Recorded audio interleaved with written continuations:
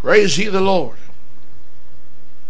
And the question we're going to ask is tonight is, what's missing in your Bible? What is missing in your Bible? What is missing in your Bible? Chapter 10 of Hebrews and verse 7. Then said I, Lo, I come in the volume of the book. It is written of me to do thy will, O God. He says, in the volume of the book, it is written of me. My question is tonight, what is missing in your Bible? Maybe seated. What is missing in your Bible? Now, maybe you don't care what's missing in your Bible, but I believe if you had a contract, you would be careful about what is missing from that contract.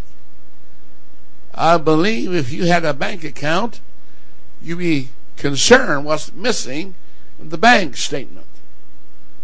And I believe if you have a will and testament, you'd be concerned what's missing from that will and testament. And yet, there's no greater treasure on earth than the Bible. The Bible is God's treasure in the field called the world. And even though every home may have a Bible or the resemblance of a Bible, very few ever ask themselves the question, what is missing from my Bible? What is missing from my Bible? And if I could stir up your pure mind and cause you to enter into an inquiry to find out what is missing in your Bible, then maybe you can say, I'm going to take the Bible back to the store where I bought it and tell them I was shortchanged. The cornflakes box is quite a size, but when you shake it up, amen, you can tell it's not full. When you open it carefully, it's only 3/4 full. Something is missing in the package. Amen. Or you buy an article, and when you go home, and you open and unpack it, you find something is missing in that package.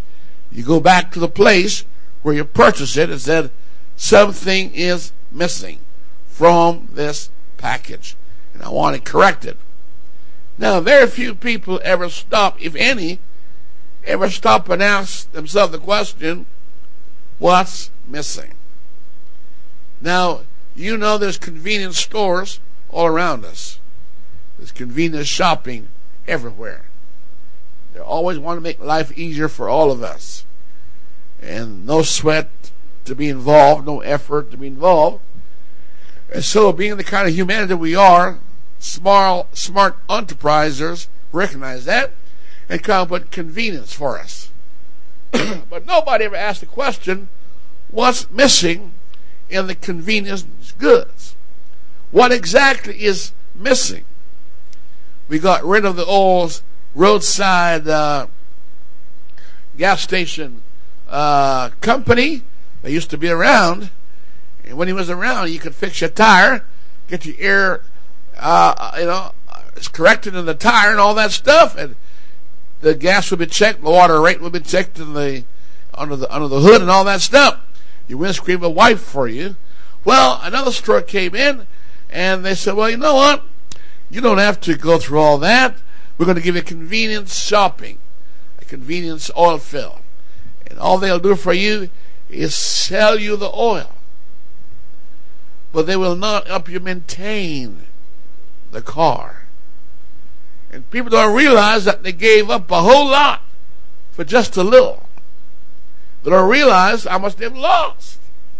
It looked convenient, but what's missing in the convenience? And the same thing, we've got colleges that will tell you You don't need to do 5-6 year university. We can give it to you in 3 months, 2 months. And all you got to do is thus and thus, but they don't tell you what's missing in the training and how short you will end up with absence of full accredited knowledge. And so they'll sell it to you, and you walk away with it, and they try to use it and find it's not usable. It's not available. Or you could go buy a broom. It looks pretty cheap. You know, it was made in such a country. It's a discount. And you bought it. You swept one time with it, and that's the last time you used it. It was cheap and convenient to buy, but you know what?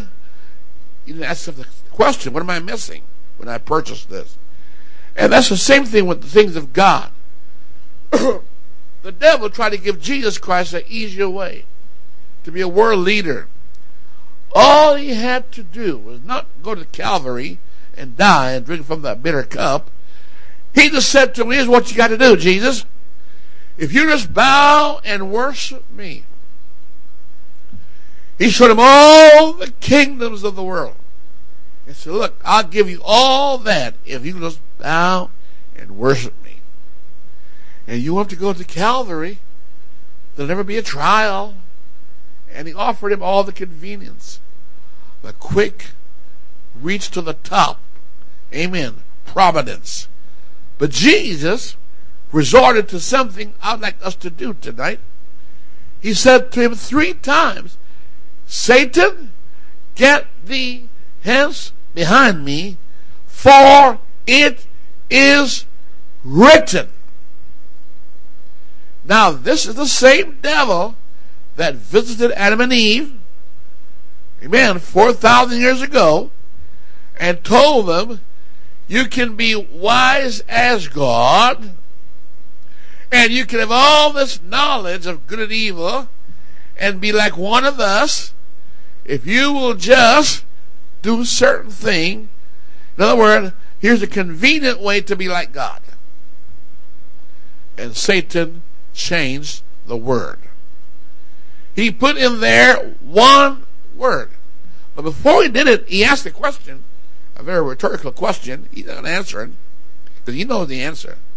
Hath God said? Stir up their mind to stimulate doubt. Hath God said? But God does know. God does know that if you do otherwise, you might just become like him. And he doesn't want you to gain that ascendancy or that equality. Why don't you investigate?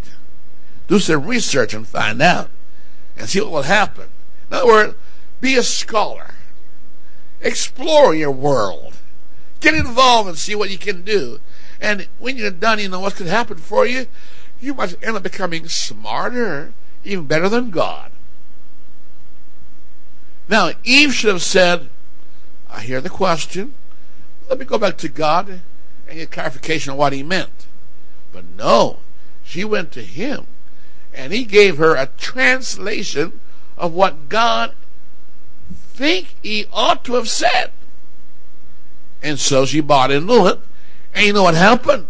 When she bought into it, she convinced her husband to get involved in it, in a scholarship.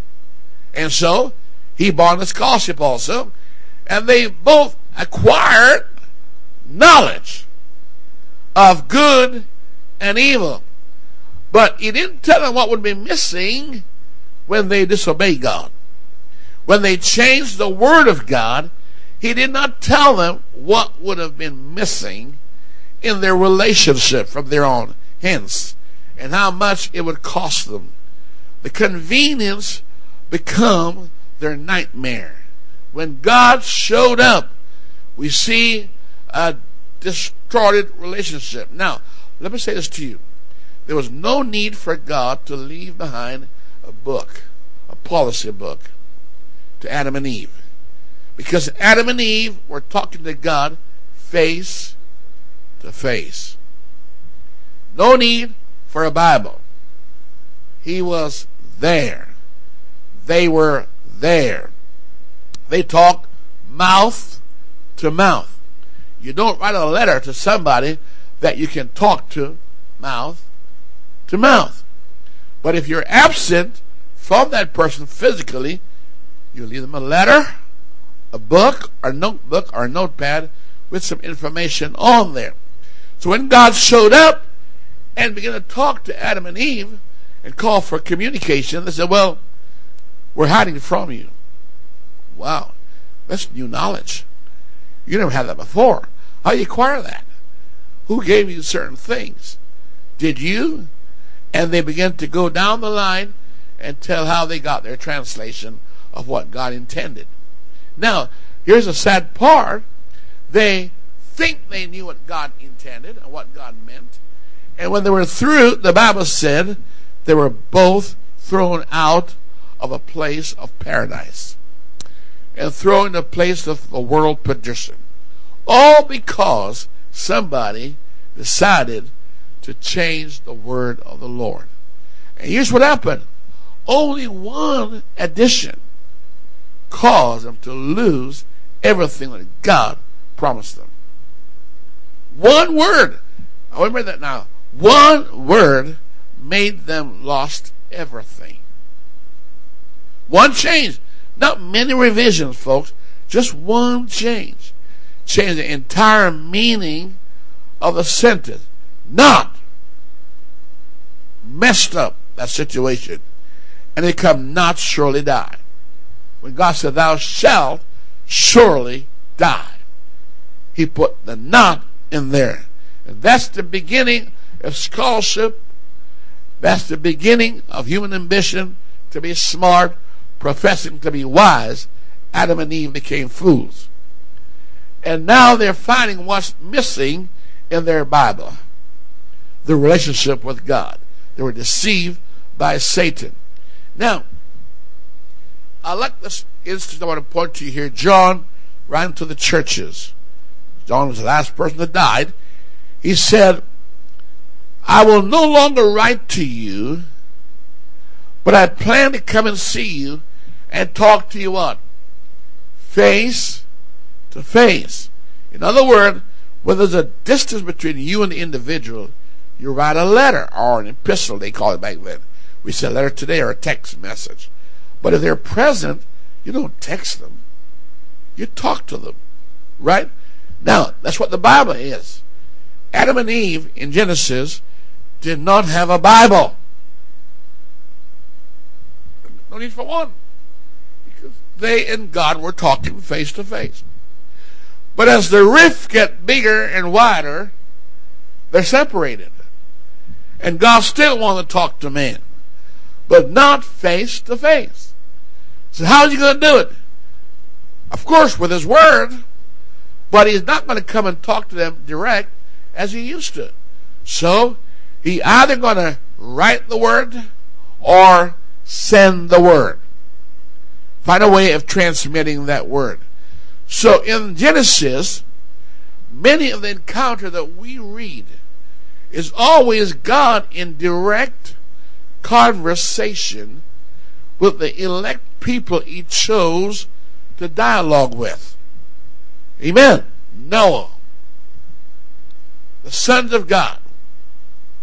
Then we see Seth, Enos, Abraham, Isaac, Jacob. They weren't handed the Bible. They weren't handed some kind of literature to read, because God would talk to them direct or through dreams and visions. So God didn't tell Abraham, write this down. Isaac, write this down. Jacob, write this down. All the 12 tribes, write this down. No, he didn't. Because he just talked to them direct. Because the relationship was a lot better than if I send you a letter.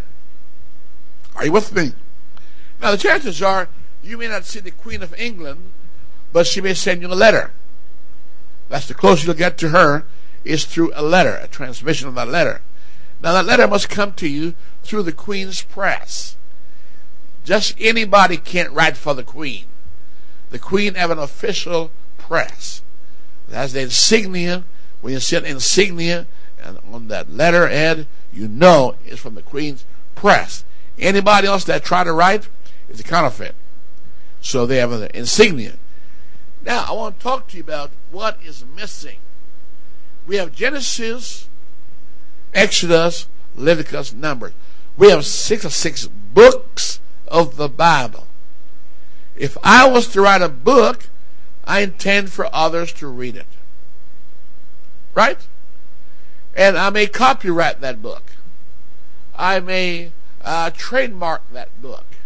I may do whatever to make it distinct from any other book. I don't want it to be confused. Every book must have an author. Every book must have an intended audience. Every book must have a message. It must have an introduction.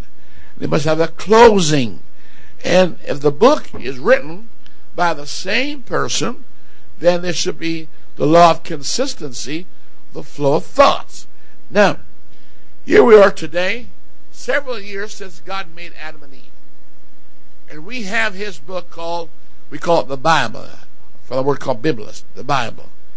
Now I want to point out to you and show you that in an age of convenience, where we're all told, here is a book for dummies.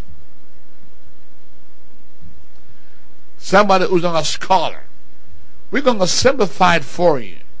We're going to give you an abridged version so you don't have to spend time in research and study and do what other scholars have done. We want you to get it so quick and, like a microwave coffee, like a microwave cooking, very fast. No need to strike a match. Here it is, bang! It's on your table in a few seconds. Fast food outlet. Never mind you're missing nutrients and all the carbohydrates and the protein and the fats and whatever you need. You got some sterilized kind of food given to you, some artificial. But nobody would ask, what am I missing? What am I missing when I go that route of convenience? What is absent from what I'm indulging in? All they can see is the lustful gratification of now. The now. Not much effort. Get it so easy. Well, easy come, easy go. Nothing to it.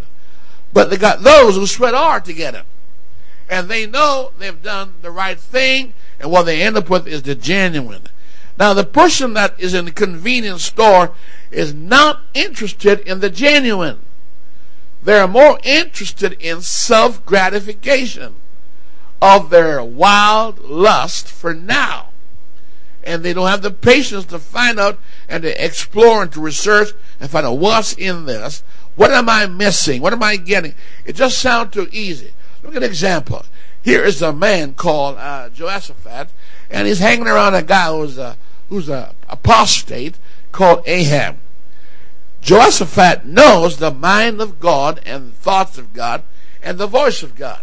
His friend denied that, doesn't want that. He wants somebody who'll give him the message of convenience, smooth things, prophesy easy things for him, tell him what he wants to hear.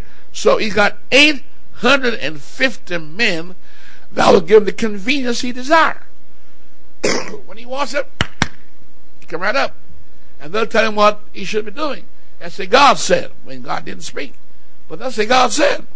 And so when the time came to make a decision, he called.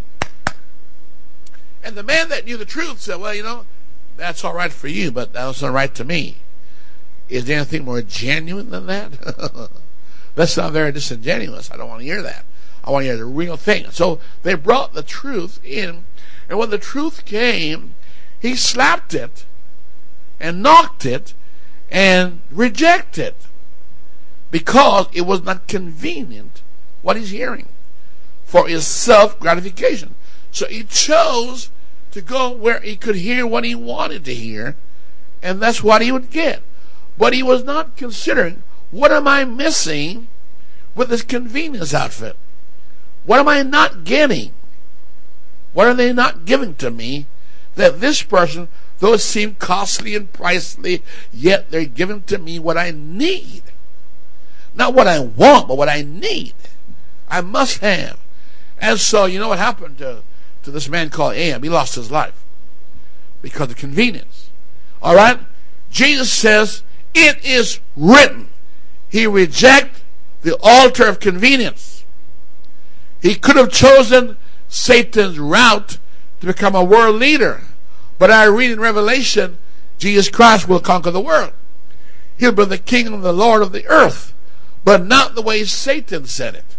That was an easy believism version.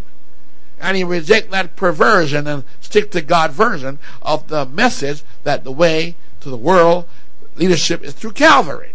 That's what he chose. But he could have chosen the other route. Now, so what is missing in your Bible? Look at your Bible. Pick it up and look at it and ask yourself the question, is this the Word of God, or does it contain the Word of God? Those two statements is not the same. Every liar have elements of truth. But it's not the truth that's going to hurt you, it's going to be the lies. What is missing in my Bible? Can I trivialize what's missing? What is absent? Or what's in my Bible that should not be there? And the only way you're going to find out the answer to what I'm asking you is if you choose tonight or today to search the Scripture. If you don't search, you are at the mercy of some charlatan, subtlety of sleight of hand, and you could be taken without knowing you've been shortchanged. Amen. Search the Scripture. But what is the Scripture? The Scripture is the script. Scripture from the word script. The script of God. Script means writing. And writing is the physical revelation of the spoken word. And the spoken word is a revelation of the thought of the thinker.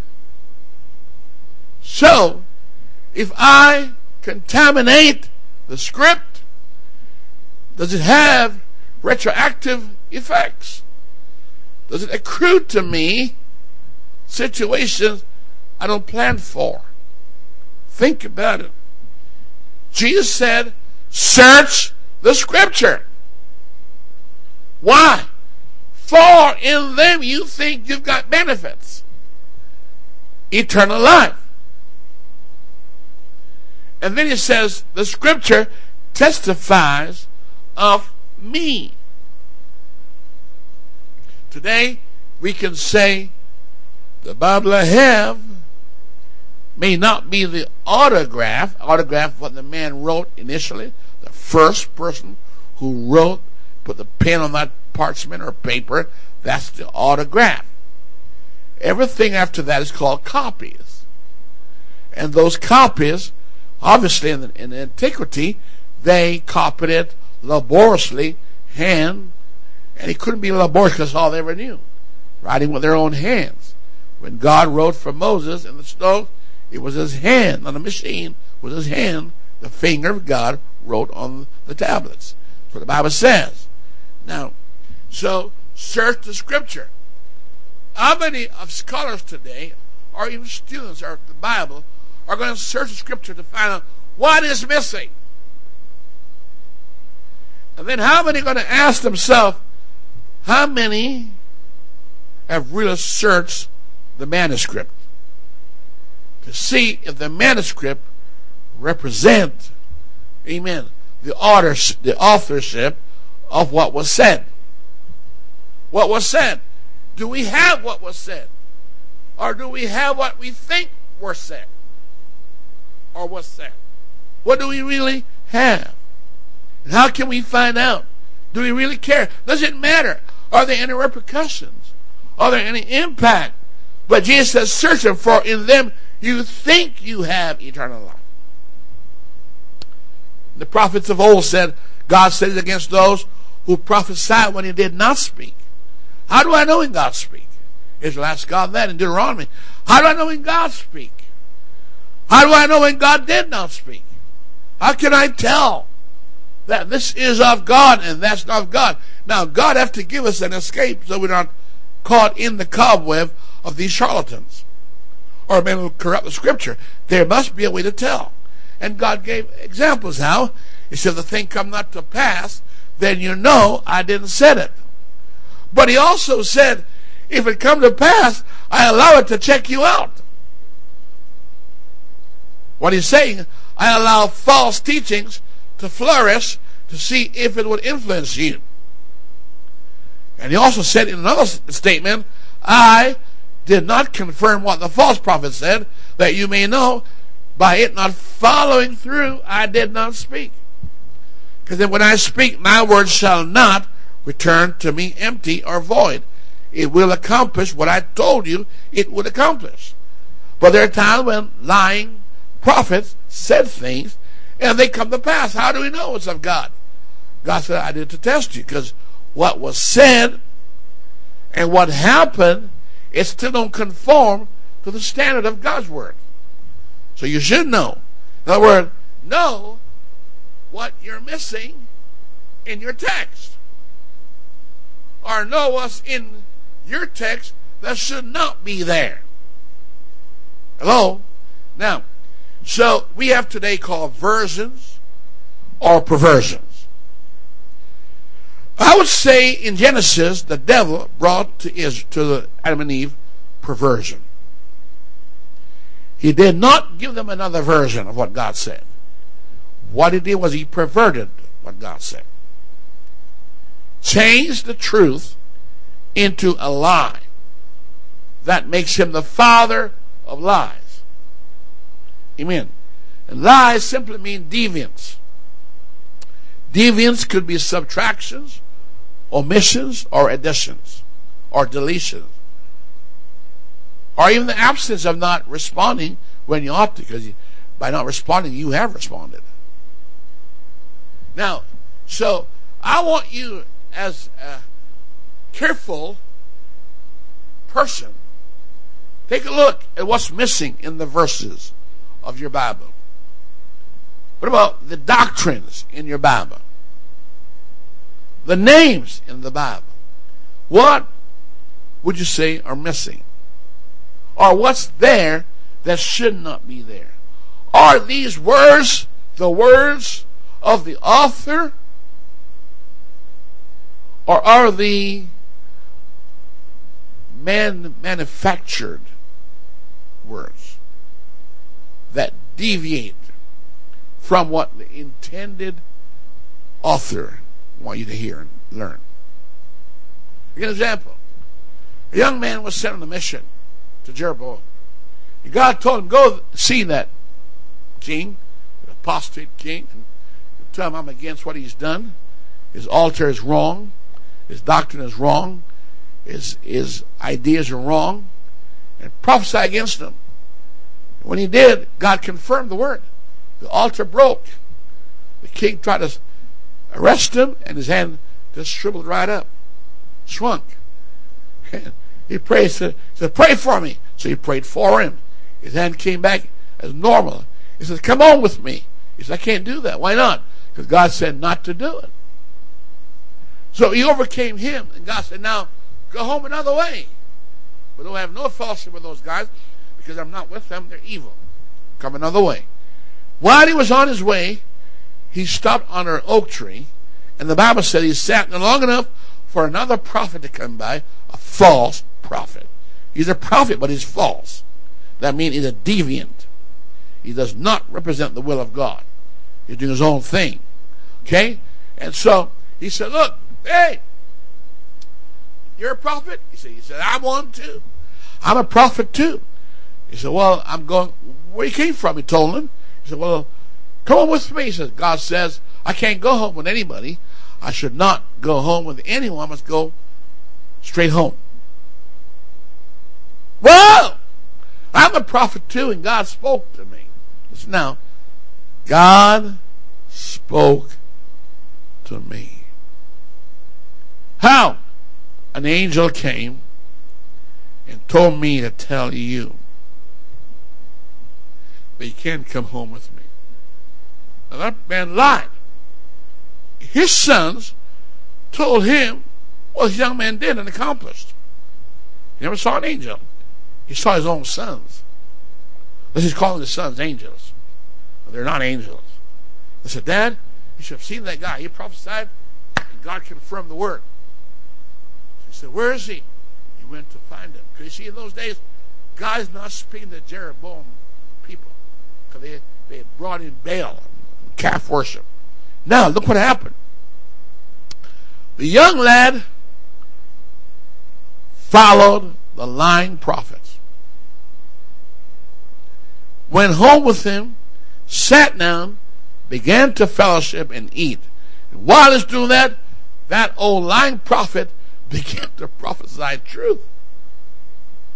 It's amazing. How come the same well brings salt water and fresh water? Hot water and cold water. From the same mouth. But he did. Because God is now using him. The first time the devil was using him. Now God turned around and used it because God didn't have nobody else there to talk through. So God's not limited to who can talk through. And God said to this young lad, because you disobey my voice, you disobey my thought, my text, my message, you're not going back home alive, you're going to die. See what I'm telling you? The false prophet now finally told some truth. Not all truth, but some truth. Half truth. And that part was truthful. And he cost him his life. A bear killed him, or a lion killed him, and didn't touch the donkey. But the donkey didn't sin against God. He did. My point is this. We're going to find preachers, bishops, leaders, who are going to tell you, I'm a Christian too. I've got titles. I've got degrees. I've got education. I write books. And I'm going to tell you, this is what I'm giving you is scholarly. They didn't say inspired. They didn't say full of revelation. It's scholarship. But what they don't tell you is scholarship could get you out from divine fellowship. Like this young lad who made that gross error, not considering what's missing in what the guy said. God does not change its message with circumstance. God does not change geographically. Time does not change the truth. The truth of God endureth for all generation to have. One generation come and pass, but the word of God abideth forever. But he got messed up. And they could bring to you words or omissions or additions that impact the book you have in your hand called the Bible, and it ceased to become the Word of God, but contain the Word of God. Now you got to make up your mind, what have I lost when I end up with a book that contains the Word of God, but not is the Word of God? They're not the same. Hello? Satan tells truth at times, but he always mixes it with lies. When God asked him in the days of Job, where is he coming from? He told the truth.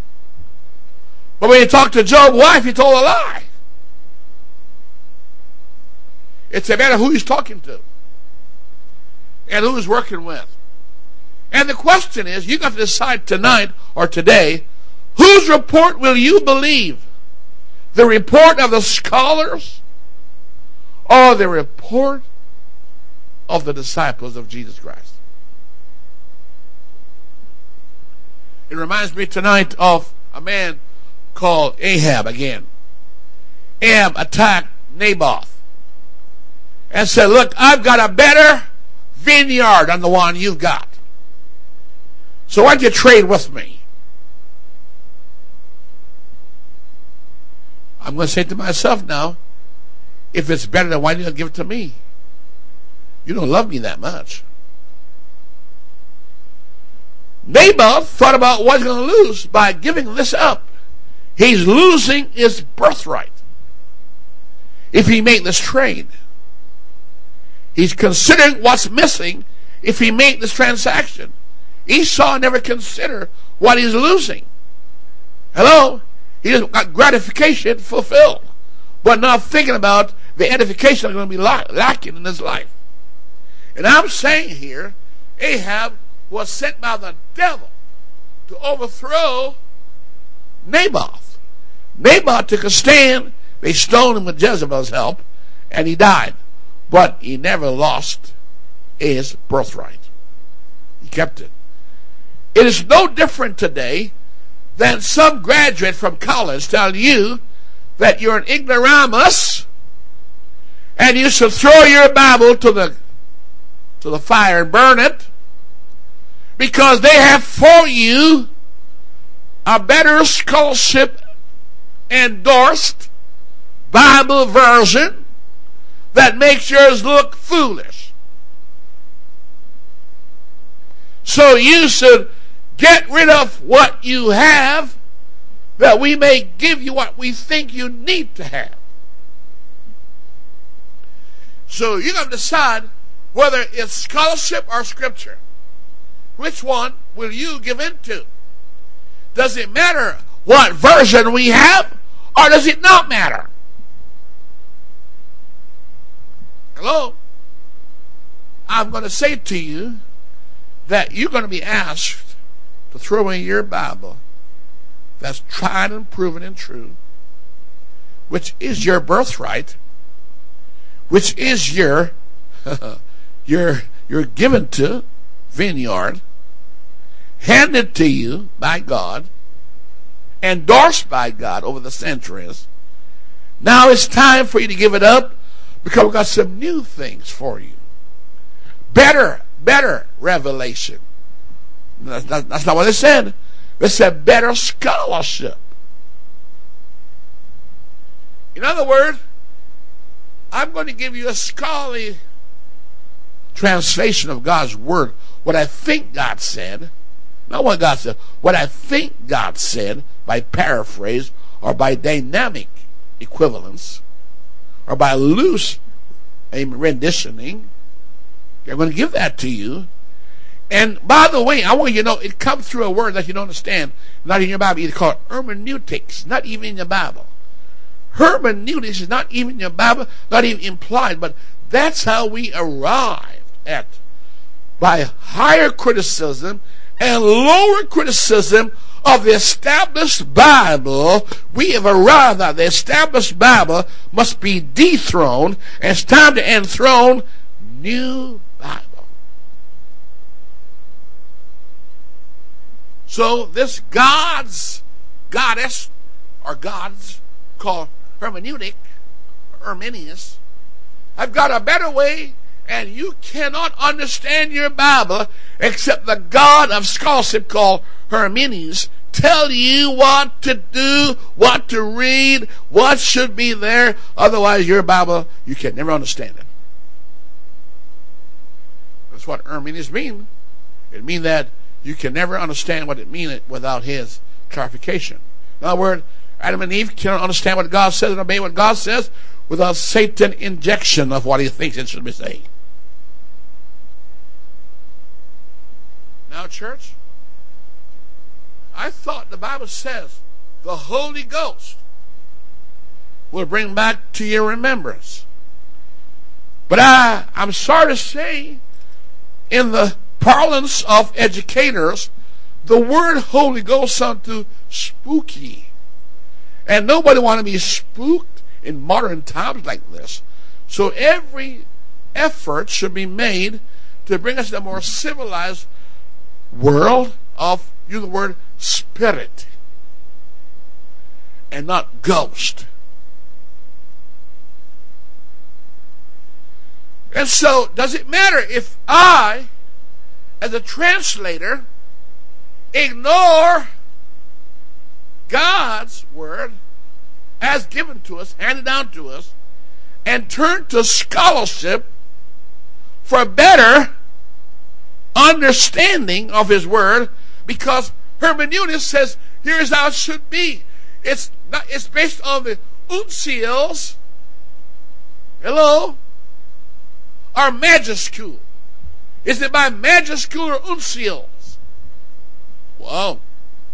Is this omoglomania or pseudepigraphica?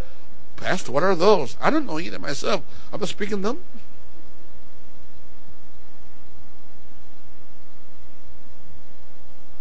Hello? I thought the Holy Ghost would teach you all things. Not some things, all things.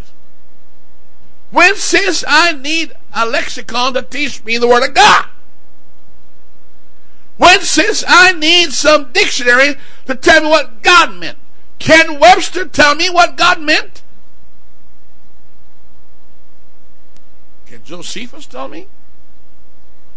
Did God chose Josephus or Mr. Webster or Westcott and Hort to tell me what the Bible should say? Hello? Because of Paul now I want you to write in uncials and Peter in majuscules. Did he say that?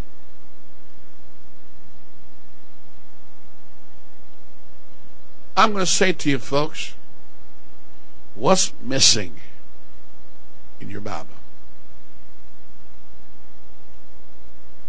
Didn't Jesus say in Mark 7, howbeit in vain they worship me, teaching for doctrine the commandments of men. They hold to their traditions at the expense of scriptures. You can't find Jesus Christ in doctrines of men. He didn't say it's written of me in the philosophy of men. He said that spoils you. Hello. You see, it reminds me of the days of King Saul. He came to kingship, and the Bible says he alone had the sword and his son. The rest of Israel had to go down annually to the land of the Philistines to sharpen their weapon. And they could only use a accredited weapon that was allowed by the Philistines. But aren't these the same Philistines who taught Israel to bring home the ark and a new cart? Which they did. And when Israel brought it home the right way, finally, they forgot how to handle the Word of God, and someone that touched the ark and got killed. Could it be a time is coming we're going to forget how to handle the man Christ Jesus? And many get slain. Hello? Didn't God say, my word shall not pass away? That statement means it will never be absent. It will always be there. So all the pens and the knives and the scholars and the typographic and typos and whatever they can do and call it literary writing can never eliminate what is already settled in the heaven. If we cannot change the ordinances, the sun rising in the east and going in the west, and the weather, as God set them up and told Noah, then you cannot change the Word of God, even though you may write a new script.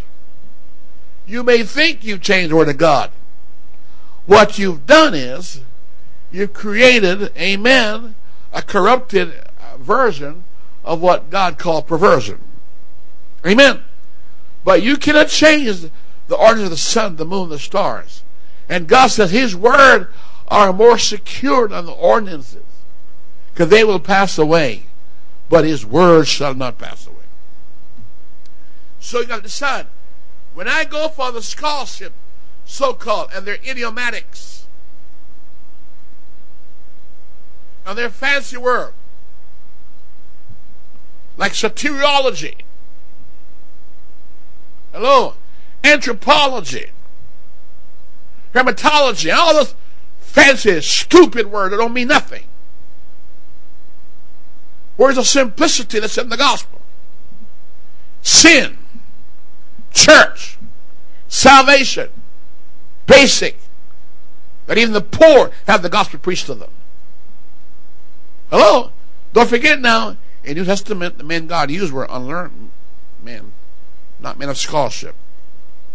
Men that had fellowship with God, not scholarship with the Sanhedrin and the Pharisees and the scribes and the lawyers and doctors.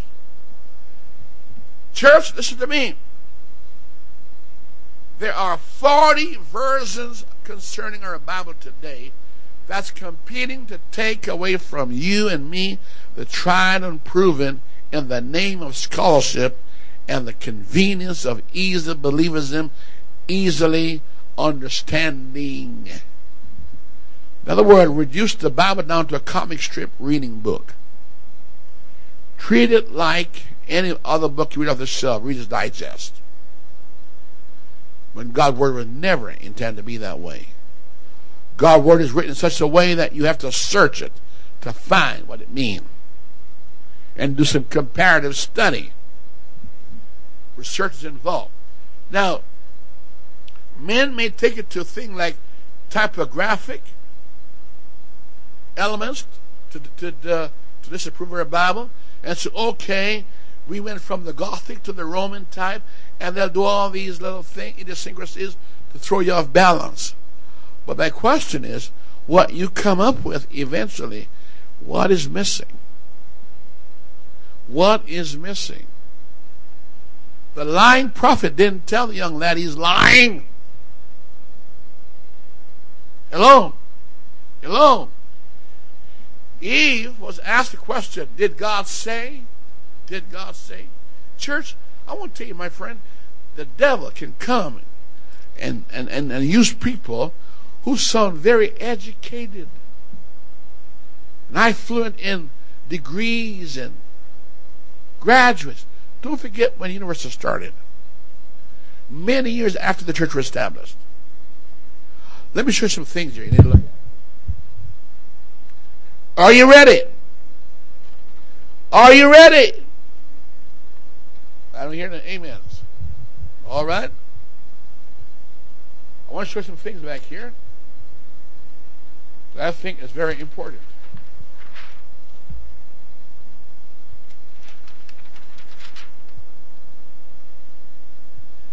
Here we have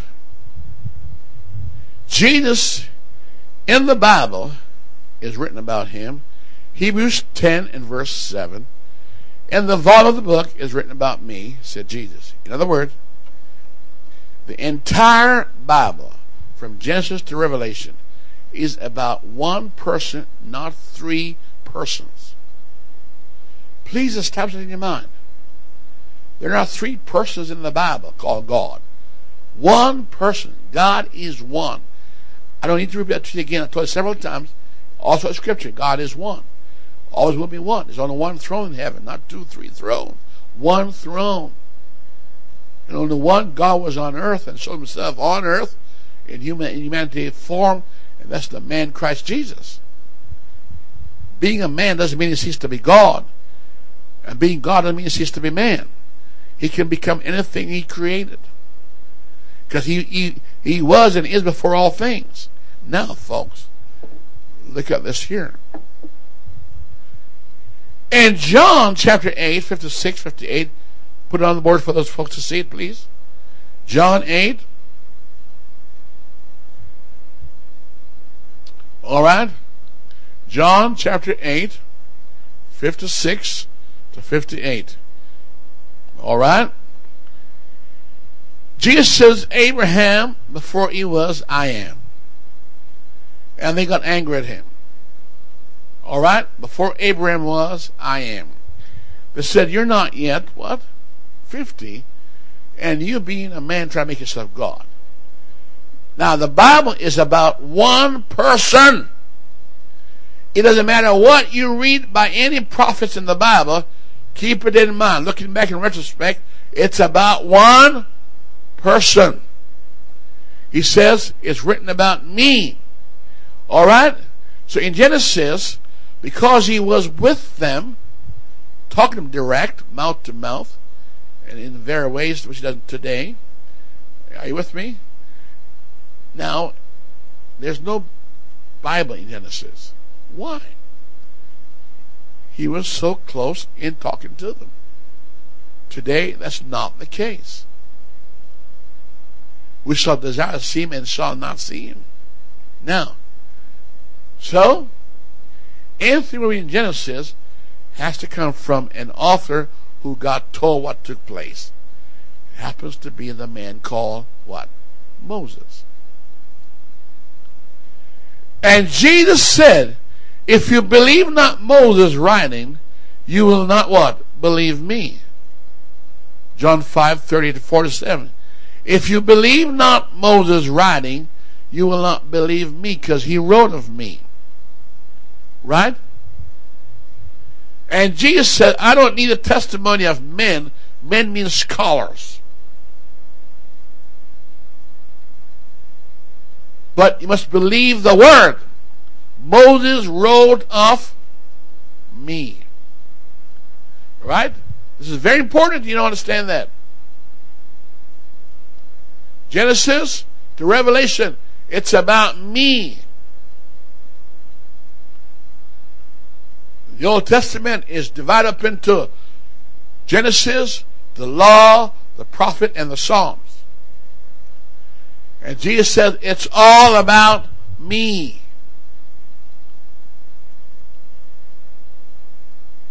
Next, we discover Luke 24, 25 through 27.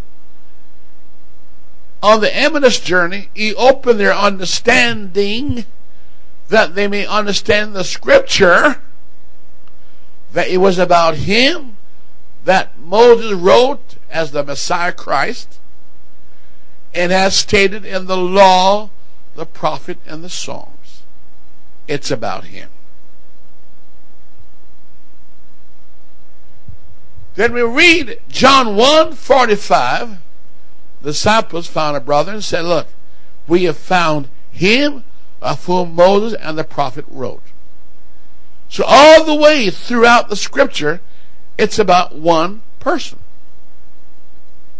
One person who, if he chooses, can present himself in many forms as it suit his occasion. For no man was his counselor. And if he made an error, who could decide? Who could figure it out? Hello? Now, we see here John 8:56-58, Luke 24:25-27, John 1:45, and then again repeated in Luke 24:44-48. Jesus repeated again the law, the prophet, and the Psalms concerning me. He's the son. He's a star. He's the hero. Everybody else is incidental as an impact on the plan of redemption to save man. Notice here, folks. So from Adam to the last Adam, we have the law, the prophet, and the Psalms, and then Genesis, the book of origin. Now Moses did not live in time of Genesis, but he lived in time of Exodus. Correct? He was the baby on the Nile. Correct? And then we read that he wrote about God. The first 5 books, he wrote them. God had to tell him what happened in Genesis, and the rest he know what happened in Exodus, Leviticus, Numbers, Deuteronomy. He was there, except he couldn't write about his own death, of course. He was not yet dead, correct? All right. Now, our Bible was written, we understand in Genesis there were many languages after the Tower of Babel. We know that, correct? And we know Abraham came from Syria. The Bible tells you that. It was Assyrian. And there was Amharic language spoken back then. And then there was the Hebrew language. So with Eber started that. And then continue on till Israel lose it in the Babylonian captivity. When they lost their language and they came back through Ezra, Nehemiah, etc., they needed a new translation, Greek. Because in Alexander the Great, who took over the kingdom of Babylon, brought in the Septuagint era. So from the 3rd century BC up to Christ's coming, it was all in Greek. And they got two sets of people: those who spoke the Greek language and those are the Jews who they call the Masoretics. It is said that Jesus on earth, he quoted from the Septuagint 90 times and 10 times from the Masoretics, the Hebrew book. On the cross, they put above his head Hebrew, Greek, and Latin. Those were the empires that controlled Israel. Now, when Jesus left this earth, he left 12 men who speak Greek, not Hebrew, or Galileans. Today, the Jews have to relearn their language. The first requirement when you go home in Israel is to learn what? Hebrew. Now, folks, Moses wrote and everybody copied. After Moses, then the prophets. The prophets start with Samuel, as far as God's concerned, and goes all the way up to Malachi, the last one we know of. Malachi, the last of the prophets. And they prophesied, and the others write down what they said. Jesus endorsed the law and the prophet writings and said Israel forsook it for their own writings. Now, the law and the prophet of the song about Jesus. What do you think would happen after Calvary? After Calvary, what do you think would happen? The disciples were sent to preach Christ. It says no man can say Jesus Christ is Lord except by the Holy Ghost. It didn't say Holy Spirit. It says Holy Ghost. Stay with me. And then in 96 AD, the last of the apostle, somewhere there, John, he gives the book of Revelation. God told him to write what he saw. Either you believe it or you don't. Now, we know people give different interpretation of that, and that's not my study for tonight. But I'm going to say those churches in Revelation, the 7 churches, came out of the book of Acts ministry. They were not Trinitarians or tritheistic. They were not pagans. They were churches that Paul and the apostles brought into existence for Jesus Christ. And they would continue with the apostles' doctrine or deviate from it for different reasons. And Christ was correcting them in Revelation. Now, after the last apostle died, 100 AD is the end of the apostles' lifetime on earth. Then we see infiltration came in. Rome, that could not defeat the saints of God, all right, in 311 AD, brought in an edict of toleration, where they tolerated Christianity. A man called Constantine, with the divided kingdom, said he saw a vision. And in that vision, he said the cross should be used. And he won the war, and he made Christianity law. So he said. And so he forced pagans to be Christians. Now, when they wouldn't become Christians, he called pagan deity by Christian names and merged the two together. That's not my study for tonight. But we find, as time goes on, the real church never ceased to exist, because Jesus Christ declared the gates of hell shall not prevail against his church. So the church always existed. So what we find here now is the church propagated and spread. My interest right now is the year 1611. 1611, something happened. King of England made a decree previously that he did not want to be a part of Roman Catholicism anymore. He broke away from it. Right? And when he did that, folks, it upset Rome. Upset Spain. The Latin Vulgate Bible was the Roman Catholic Bible with apocryphal writers in there, which is not of God. Okay? Now, King James gave authorization to give an English translation, because English became the universal language of the world. In 1611, the Bible came out. Now, that was not the first one that King James authorized. I understand that. There were other versions before that. Or edition, I should say edition. In 1612, there was a Bible, came after that 1611 version. In 1629, and so on. But what I want to point out to you here is, this Bible is the most attacked of all Bibles. Scholars tells you it's archaic. That's their excuse. It's archaic, and we don't speak that way anymore, and we don't understand the language anymore. The Old English. Just so happened I got a version of this, and I don't find nothing wrong with reading it. Holy Ghost spelled G-O-O-S-E, not G-O-H, whatever. G-H-O-S-T, something differently. But that's not a problem here. All right?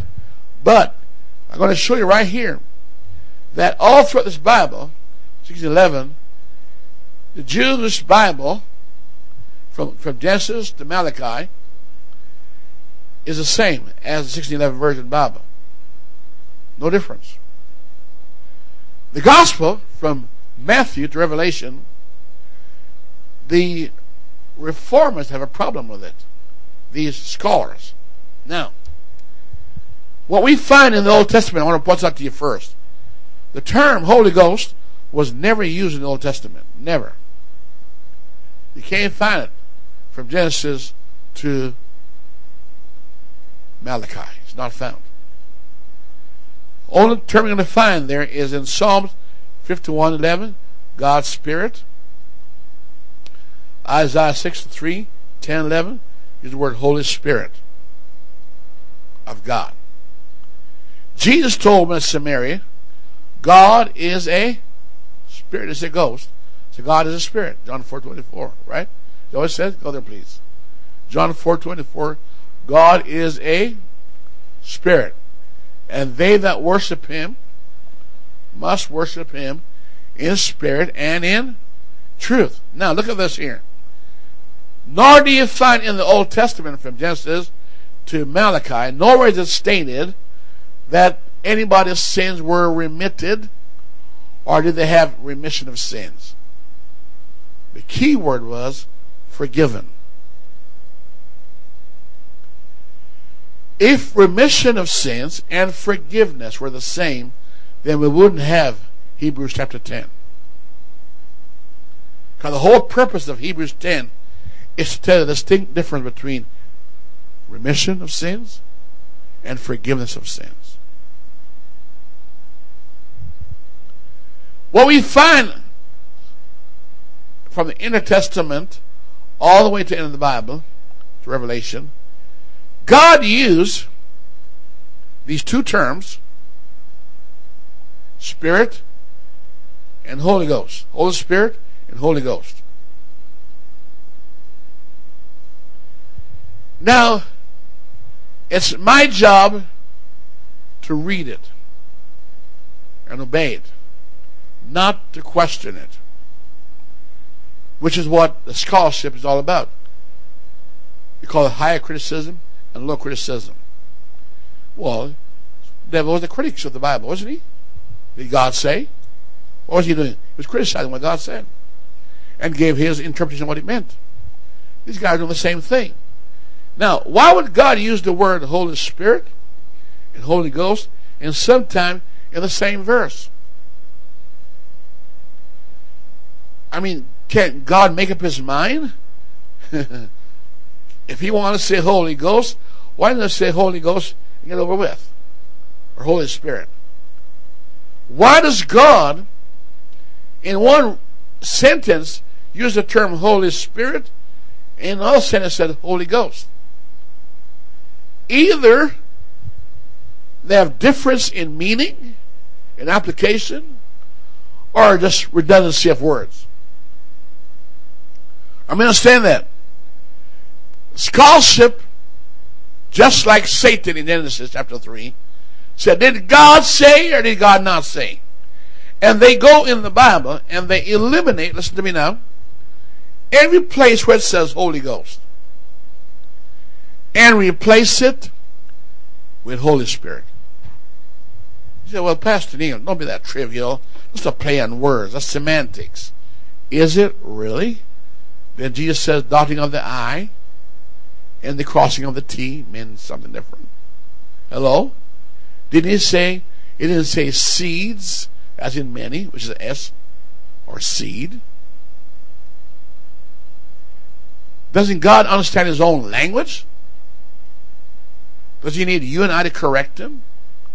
Who can correct his errors? Was he in error for all these years?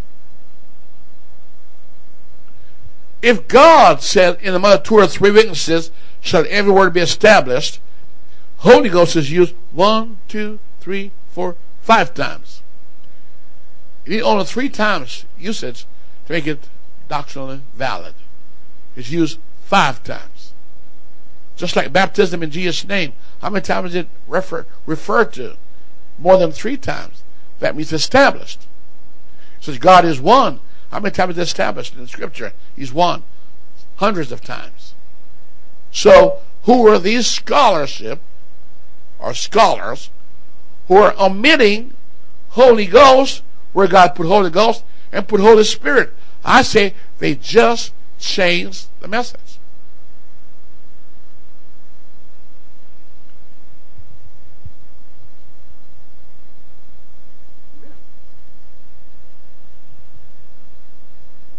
In the Old Testament, it was God's Spirit working with man. Is that right? And the Spirit of God, hello, did not put up with nonsense. The Holy Ghost is an intercessor over here.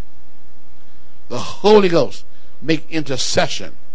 The Holy Ghost has the job of teaching, leading, intercession. That was not the job of the Holy Spirit back here. The Holy Spirit anointed, you vex it, you become your enemy. Now, we do admit Holy Spirit is used in the New Testament. Luke 11:3, John 7:39, Ephesians 1:13, Ephesians 4:30, 1 Thessalonians 4:8. Many times Holy Spirit is used. But equally, God used the term Holy Ghost. Luke 4:1, John 1:33, Acts 2:4, 1 Corinthians 2:13, 1 Corinthians 12:3. Now, I cannot change that. Who gave me the right to take my penknife and cut that out? Or interchange words? Hello? Can't do it. So I'm going to ask you to do some inquiry, some searching. Here's a timeline. People always say, what makes you think God prefer the King James 1611 version above other Bible? I'm going to give you tonight evidence that demands a verdict. That God gave us his approval on this book. As is. Unrevised. There's a difference between upgrading spelling than changing context. Hello?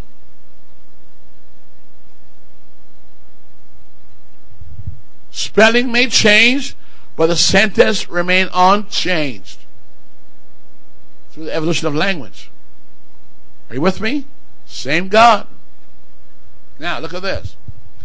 How many can see this, folks? Look very carefully.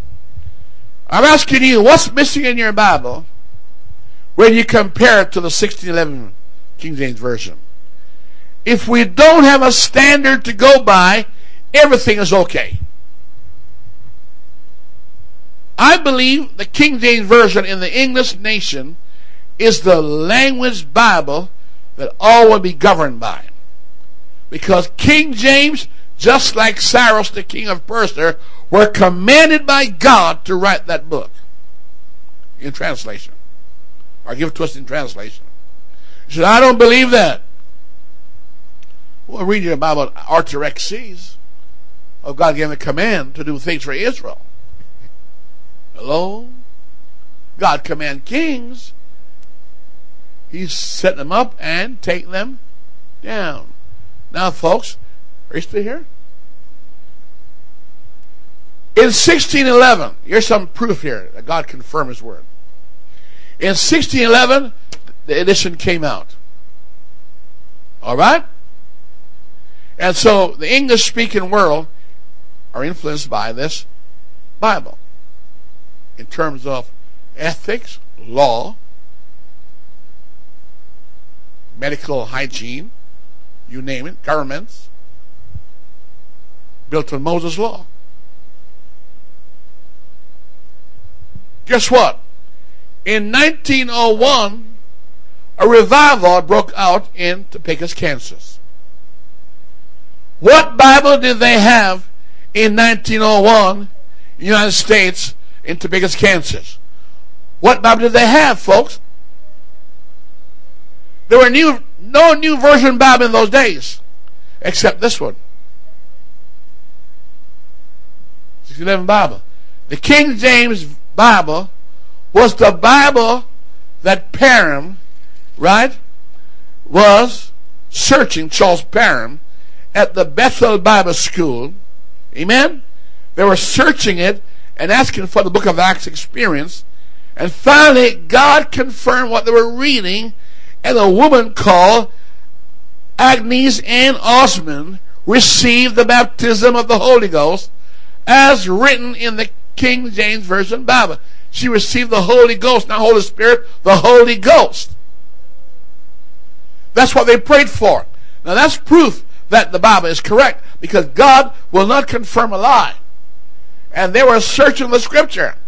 Like Jesus said, search Scripture. They were searching it, and on that New Year's Day, they got the Holy Ghost fell on this woman. Now, in 1906, you're in the same Bible, Azusa Street revival broke out with Mr. Seymour. Hello? What happened there?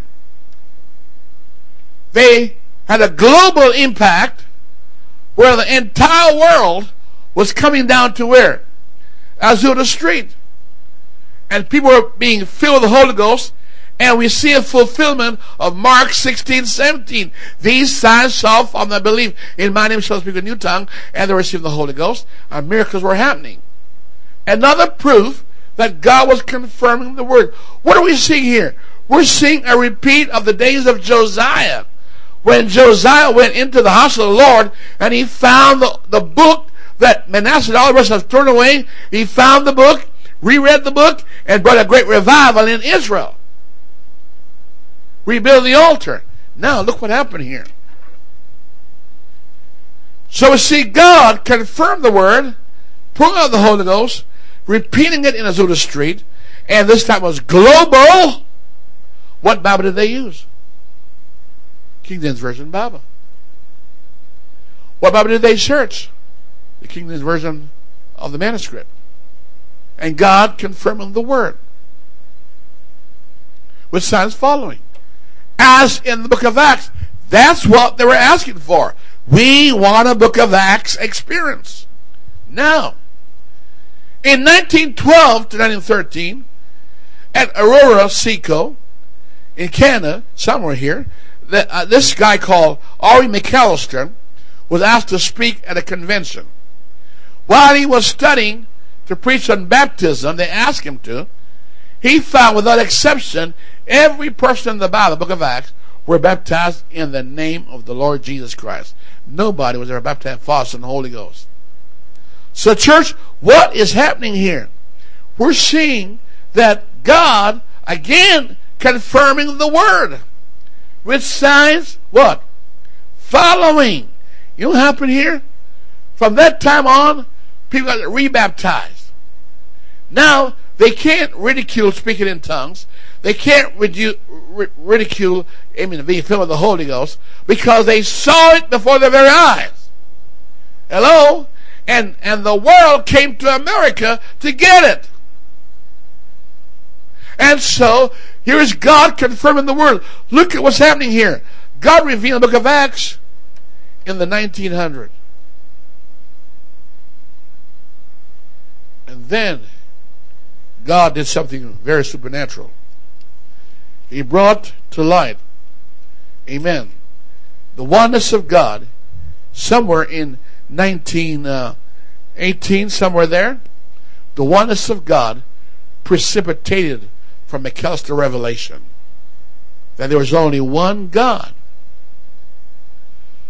Look what happened, church, is a restoration of the oneness message of the book of Acts. Nowhere do we have a New King James Version Bible or an NIV Bible or all these other Bibles we have today. They weren't even around. That's why you must contend for the Bible once delivered to the North American saints. Just like how we contend for the faith once delivered to the apostolic saints. We have no business to go to a new cart and try to carry the gospel on it. It may be convenient to carry the ark on a new cart, but God's not approving of it. And when you touch it with your hand, you're going to slay somebody to death. Now the priest is supposed to carry it on his shoulder like this. But it's not convenient to get a new cart. Where do you learn that? From the Philistines.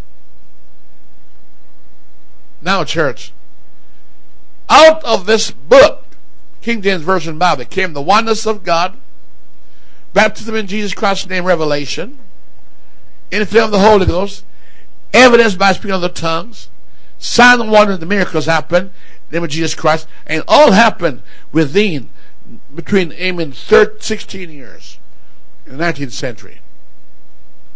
16 years. It all happened.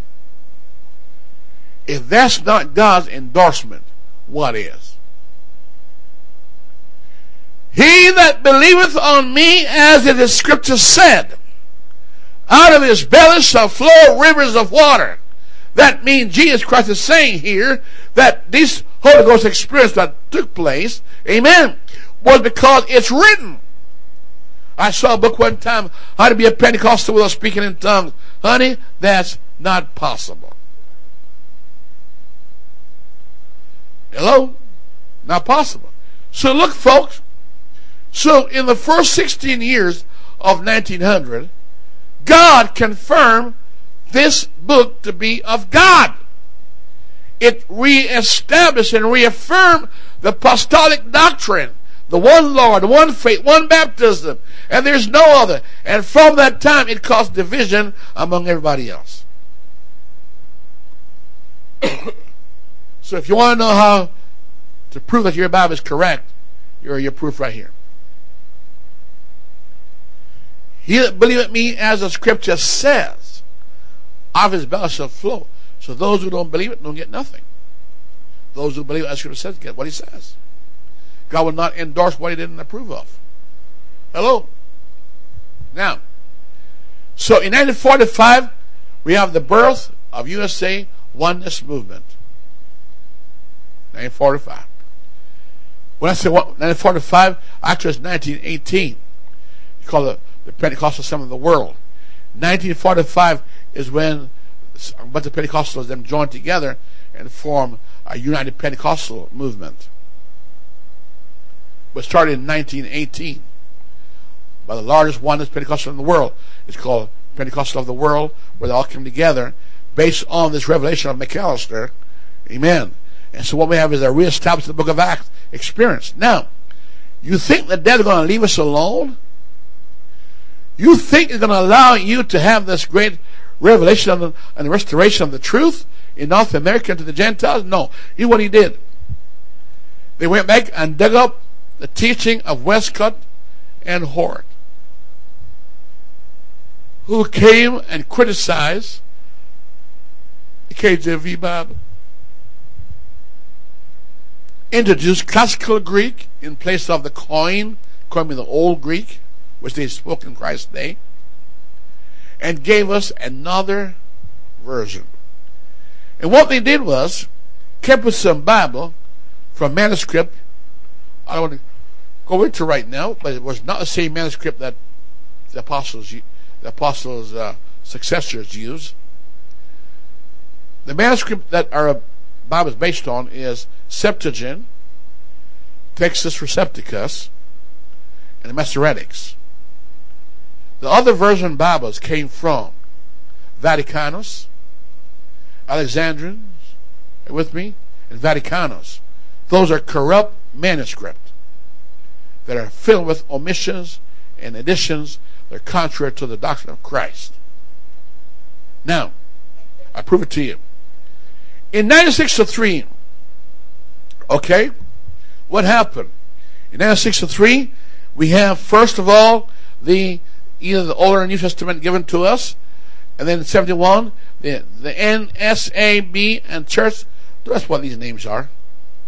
New Standard American Bible, NSAB, written in 1963 and 1961, came in two forms, the Old and New Testament. Then in 1973 and 78, in two portions, Old and New, the NIV came to us. In 1982, the New King James Version Bible came to us. In 1989, we end up with the NRSV Bible. In 1996, we end up with the NLT Bible, the New Living Translation. And then in 2001, the ESV. I want you to notice here, these Bible, every one of these versions delete the word Holy Ghost and said it doesn't belong in the Bible. It sounded to me like the 1850 false prophets who came to the man called Ahab in one chorus voice says, "Go up to Ramoth Gilead and prosper."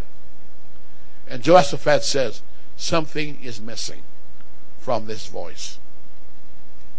There is no anointing. There is no revelation what they're saying. There's no divine inspiration what's being said. I need to hear a word from the Lord. And you know who they chose? A man called Micah. You know who he was? In prison. His word didn't match theirs. Let me tell you, friend, you don't need scholarship to have divine fellowship with God. What you need is faith in the faith once delivered. It is once delivered. No reformers ever reformed the church.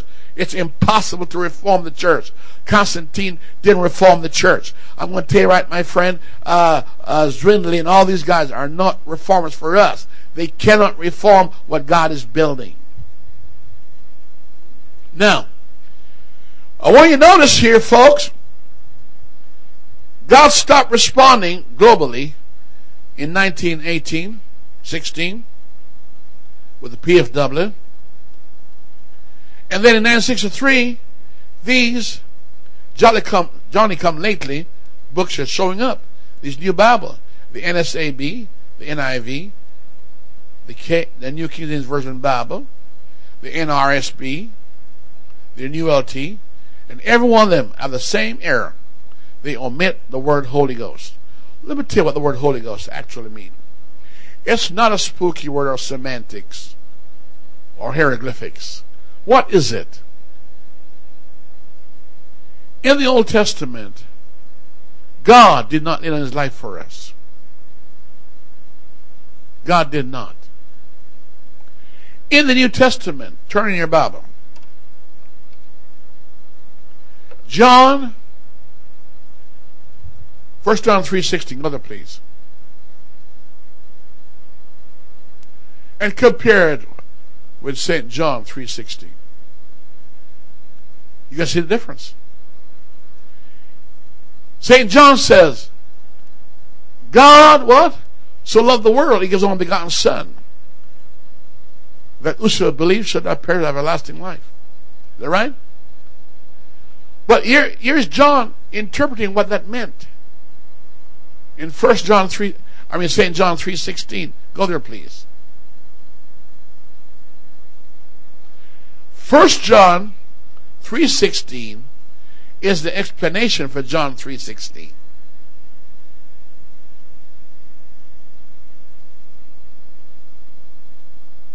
No man can say the Son of God is God except by the Holy Ghost. They just don't know. Because no man know who the Son is but the Son. And no one know who the Holy Ghost is but the Son. And no one know who the Father is but the Son. And him to whom the Son will reveal him. Hello? Hello? They don't know who Jesus is.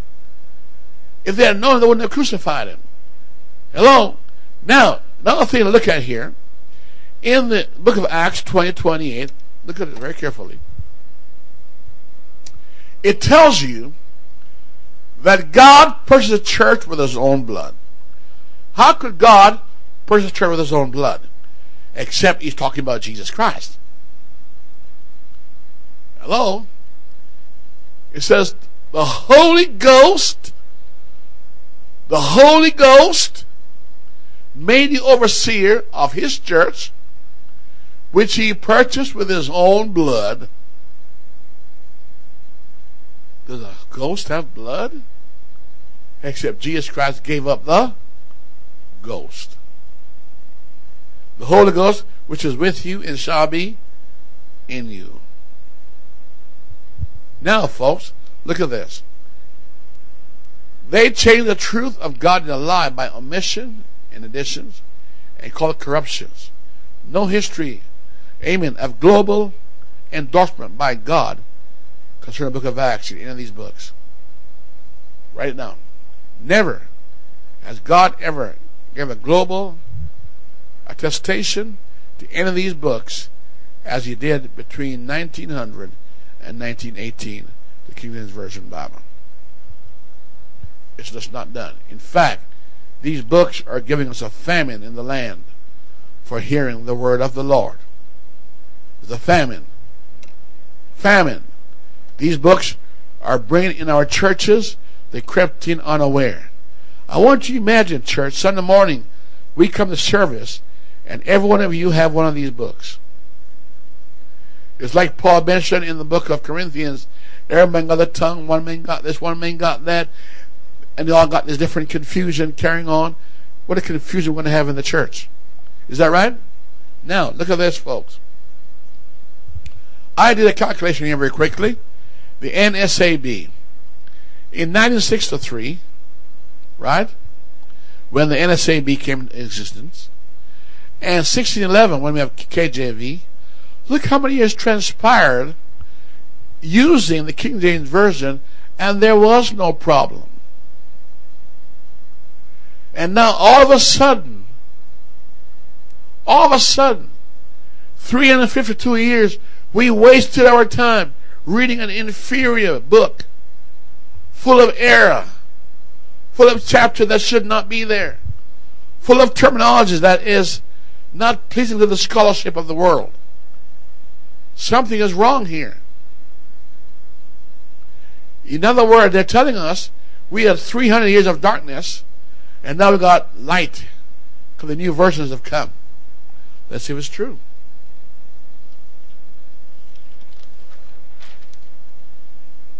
Please take your Bible and look at this. I'm going to stop here when I'm not through.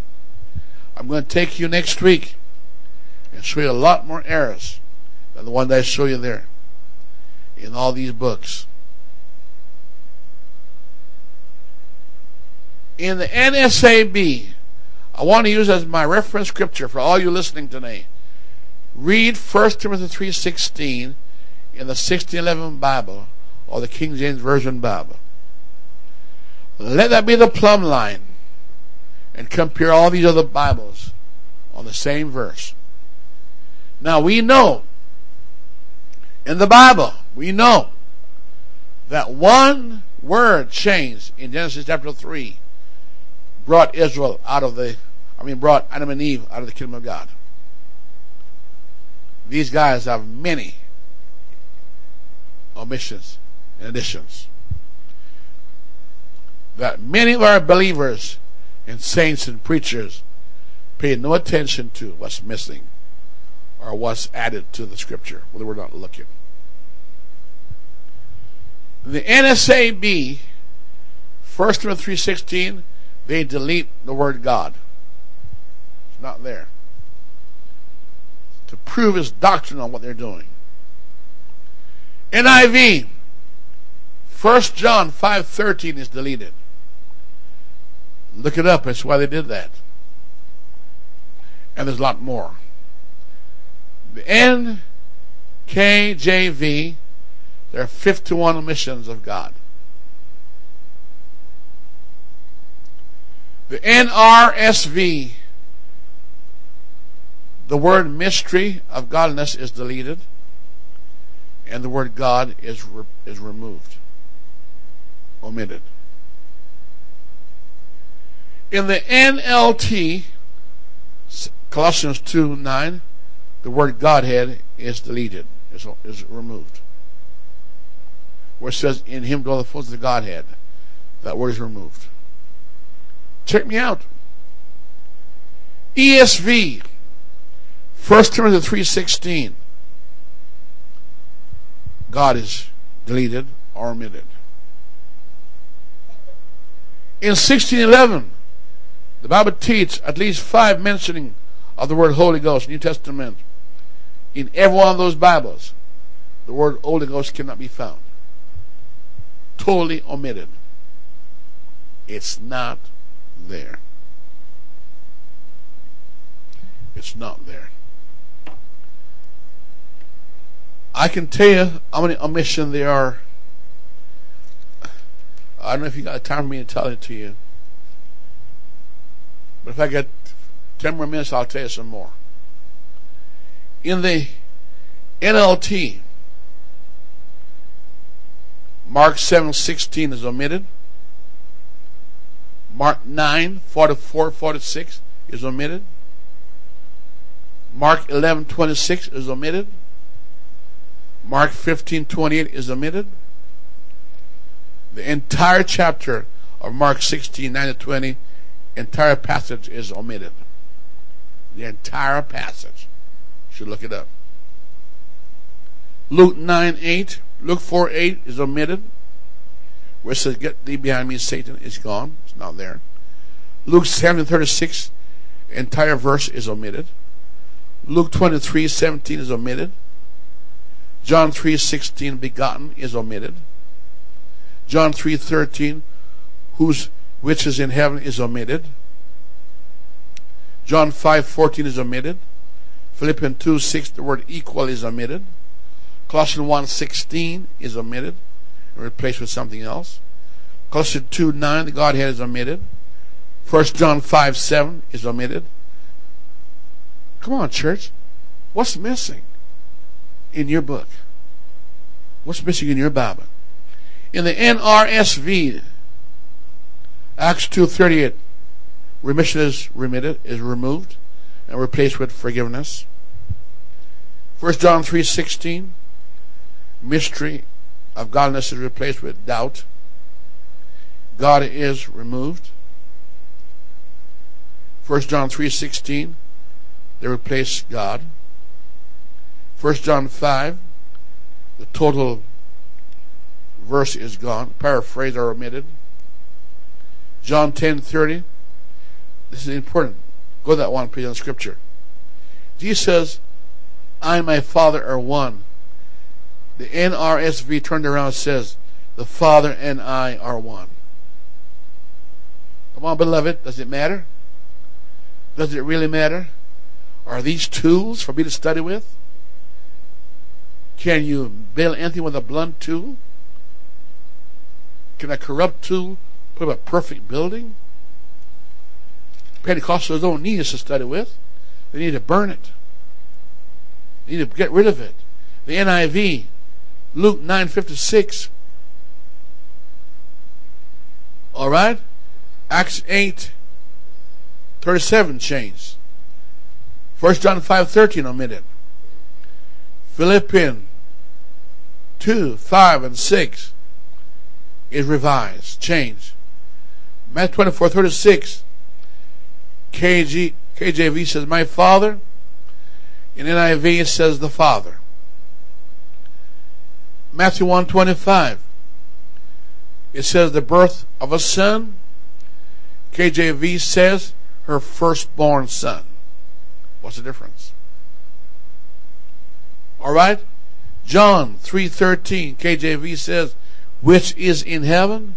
NIV says, no one ever gone into heaven except the one who came from heaven. In other words, Jesus is omnipresent. Come on, church. Matthew 9:18. They said, in the KJV, they worshiped him. NIV said they knelt before him. Acts 23:9 is omitted. Alright? The New King James Version Bible, the one that has the symbol of the 666 of the Trinity used in a different cult, and copyrighted by some private owner. There are 66 omissions of Lord, 22 omissions of hell, 50 omissions of heaven, 23 omissions of blood, 51 omissions of God, 44 omissions of repentance. It's estimated that there are over 100,000 translation changes when compared to the King James Version. Think about it. The ESV, 1 Timothy 3:16, it omit God in that sentence. Isaiah 7:14, they replace virgin with a young woman. That word, a young woman produced a child, not a virgin. Luke 2:33, Joseph in KJV, but in ESV that said his father. Joseph was never his father. Hello? 2 Corinthians 2:17, KJV said they corrupt the word, but ESV said they peddle the word. Does it matter what's missing in your Bible? How can anybody endorse this and tell other preachers to hold to this and study from this? I can never understand that. How can I tell you as saints to do this? I can't do that, folks. When I was a professor at the college in Edmonton, I couldn't give them false book to read. I had to read authentic books, not just scholarly. I had to be right. The NASB, 1 Timothy 3:16, omitted. Acts 23:9, omitted. Acts 8:37, omitted.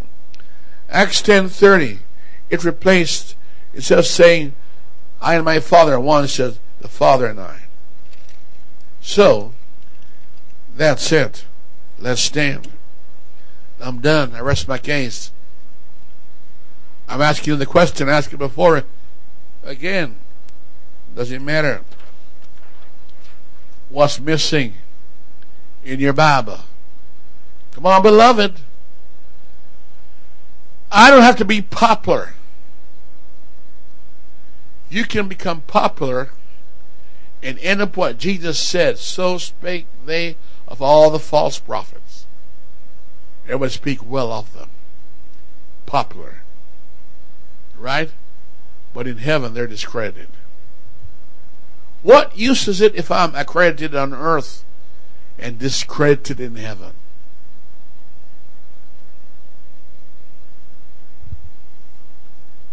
I'm for education. I'm for scholarship. But it doesn't matter what I feed myself on. Amen. You can't take poison and live a healthy life.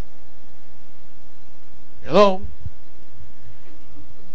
To remind you, like Josiah, some searched the 1611 KJV and were influenced by it and produced the Pecos, Kansas, where Agnews and Osmond received the Holy Ghost as the apostles did. In 1906, at Azusa Street, influenced by the 1611 King James Version, Seymour, who couldn't even read, wasn't even a scholar, you hear me now, had no degree, had race against him, everything else against him, but God confirmed the searching heart for the truth.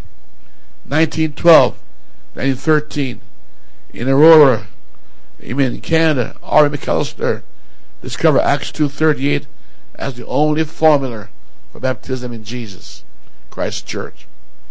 1918 and 1945, oneness movement came into existence. Notice the letters. Later, new versions were written trying to destroy the influence of your King James Version Bible for English-speaking people. Jude described them very clearly for you. Now, they're mocking God. That's what they're doing with these new versions. All right? What's missing in your Bible? Ask yourself the question. What's added in your Bible? Check it out. Listen, my friend, no history of global events or revival from those false versions. I say, get a clean slate and start all over.